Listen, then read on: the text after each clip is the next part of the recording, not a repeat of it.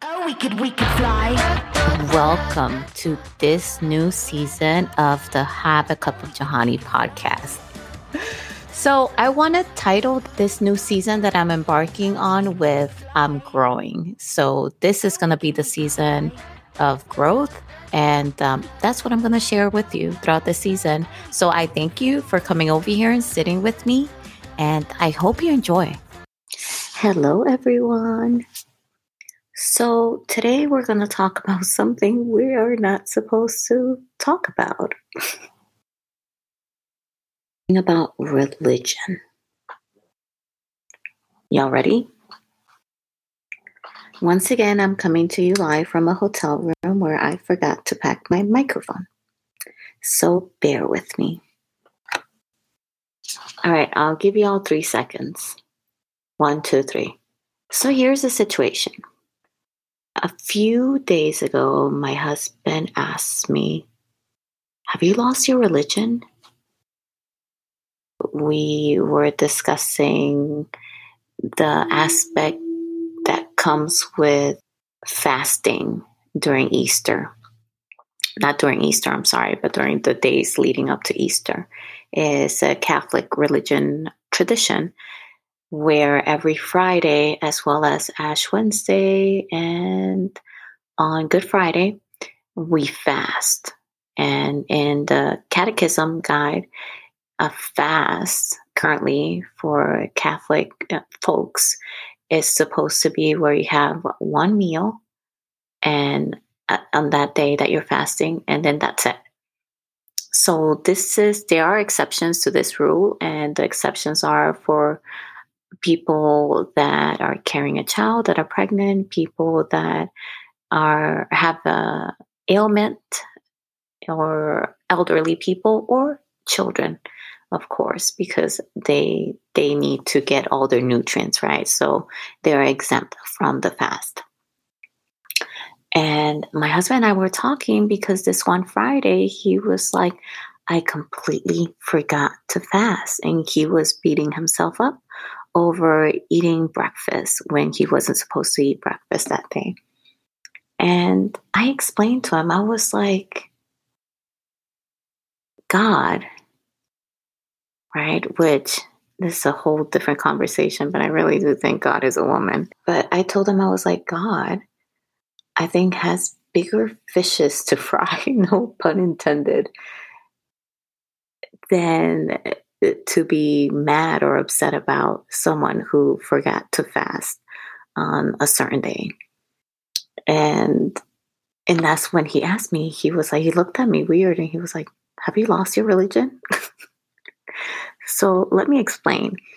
When my husband and I first met, I was that was a big habit of mine to go to church every Sunday. And before that, before I met my husband, I used to teach catechism to 6th grade. I was also a Eucharistic minister and all of that. I was very much involved in the Catholic Church. And I was single at the time, and my son was younger. And I explained to my husband when he asked me that question about whether I have lost my religion. And I gave him a yes and no answer to that question. But let me explain. Let me be a little bit more specific here. I explained to him that ever since I was little, there was something that just didn't sit right with me when it came to the Catholic religion. And that evolved, obviously, as I got older. But one of the things that I will always question was, why is there not a woman there? Why is it, ¿por qué las mujeres tienen que ser monjas y no pueden ser padres? Why does the woman have to be a nun, and why can she not be a priest? And that was always in the back of my mind, because here I am, I'm a woman, right? I'm this girl in my dress, patent shoes, and frilly socks, going to church every Sunday. And most of the church-going members were women. Most of the people teaching religion in the household are women. So even as a young child, I could tell that most of the leadership, most of the people that were pushing this religion forward were women. And that's where that question came from. Why then can we not be upfront?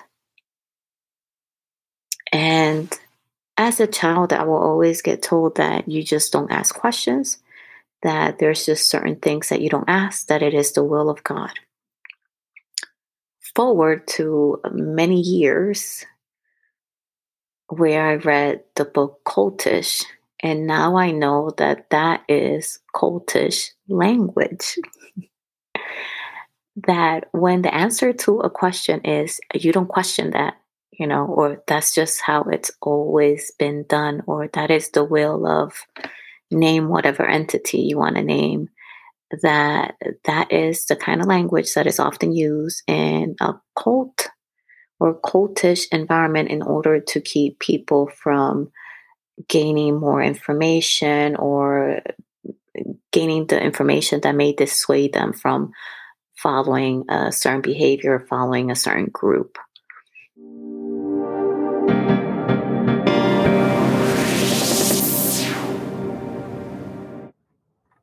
So I recorded this episode, I want to say 2 weeks ago, 2 weeks and some change. And I didn't realize how much this part here where I talk about the book Cultish and cultish language and cultish behavior was going to come into play when I would release this episode. So if you haven't seen it, there's a clip on social media, which it makes me feel disgusted just to describe it here. But if it's of the Dalai Lama and he's doing something inappropriate with a child. And that is a horrific example of what cultish behavior, and then that whole thing of not questioning things when it's coming from God or when it's coming from a man of God or a spiritual leader, how dangerous that is. But let's get back into the conversation. And once I read that, and once I heard the different examples that came out of this book, it's like I can never unhear that. I remember, and just like the author stated, whenever you know what the cultish language is, but you can identify it as soon as you hear it. And as I was reading the book, my memory was going through those things that I was being told growing up. And when I'm not giving answers, it is just something that stays with me. And it is something that I want to find out more.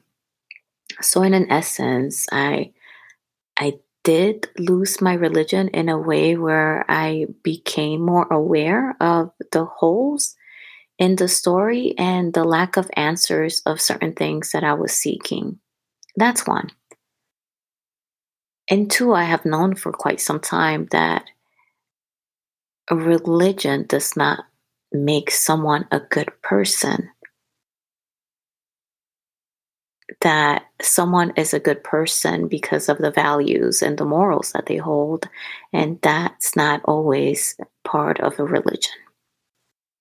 So in my previous episode, I talk about how I have learned to thrive in negative comments that people give me.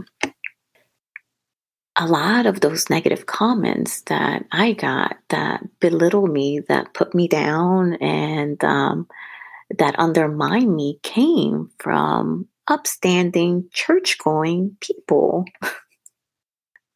that sit in the front pews of a church. So I have known for quite a long time that religion does not necessarily make somebody a good person. I've known that personally. That's two. However, here comes my number 3.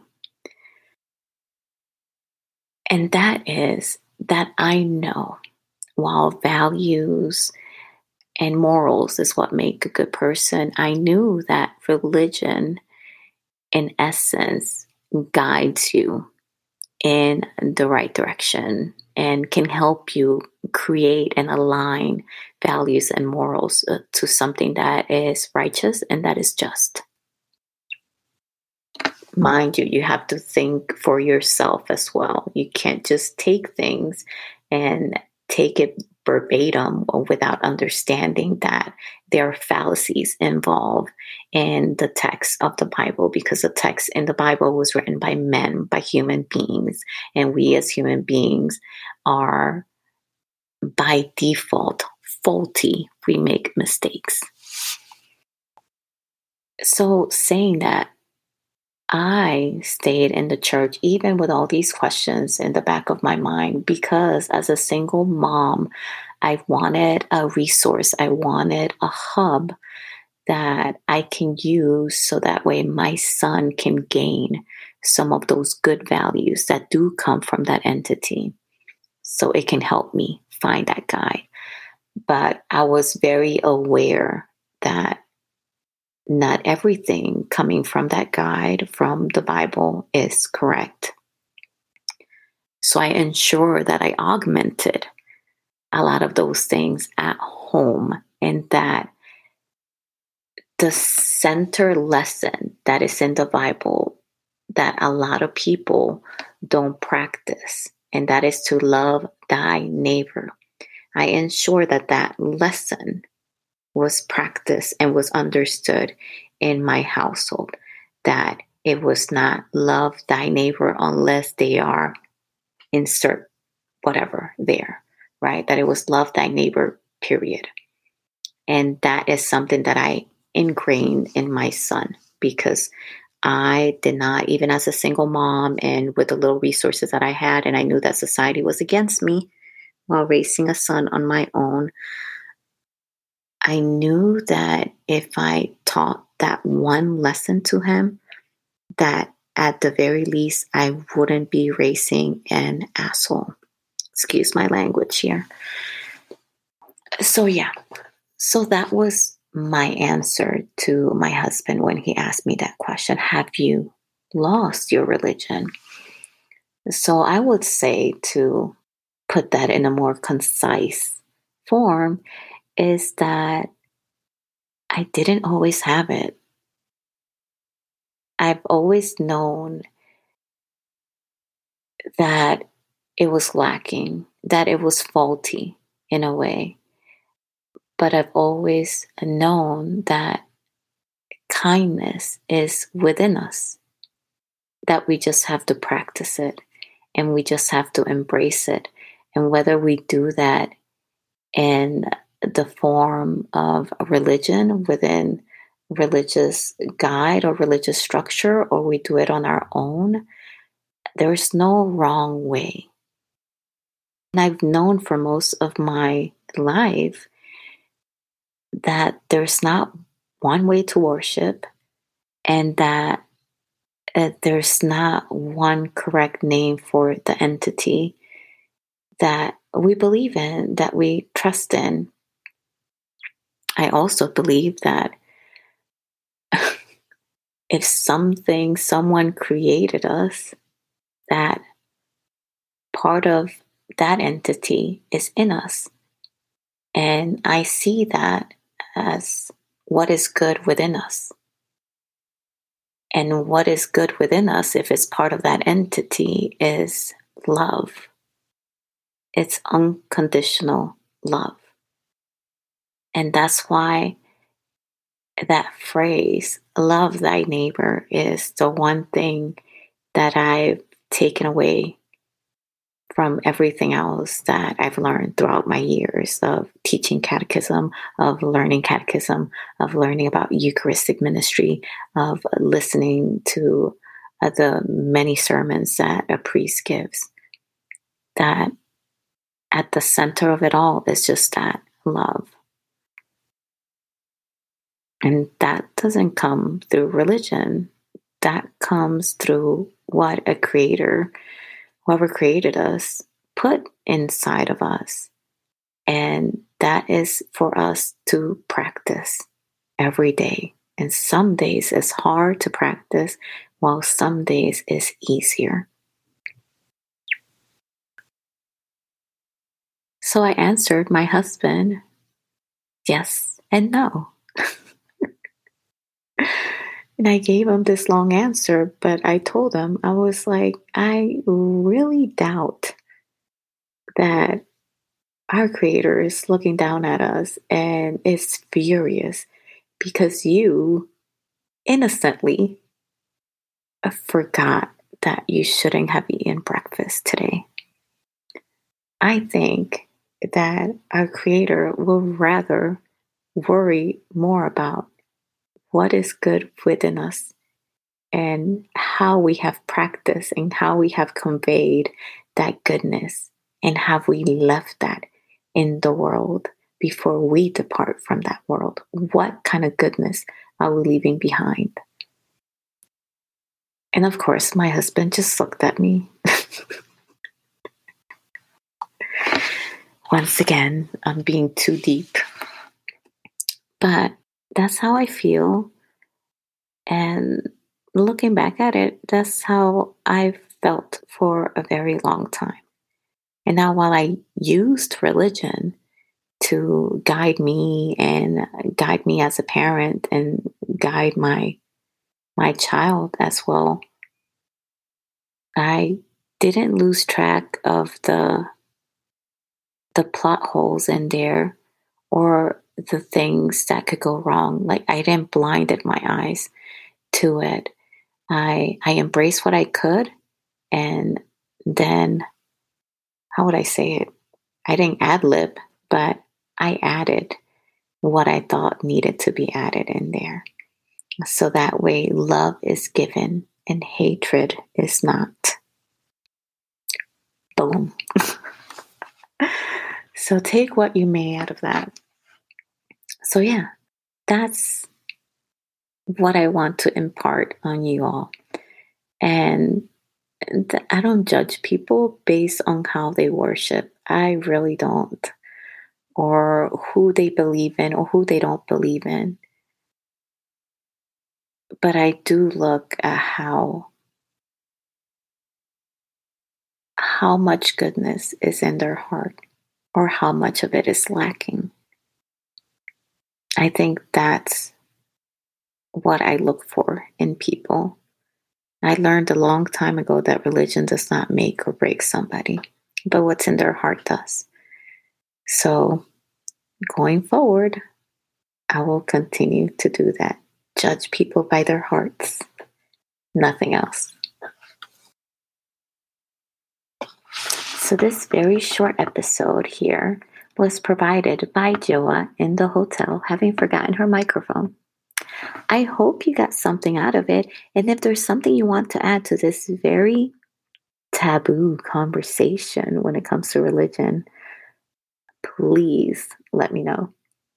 Put it in the comments, send me a voice message, let me know. I'm pretty sure there may be some angry people out there. But hey, with all love and respect, this is how I feel. And I will see you next Wednesday. Bye. Oh, we could fly.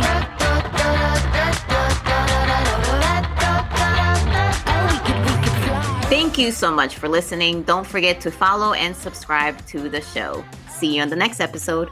Bye. Oh, we could fly.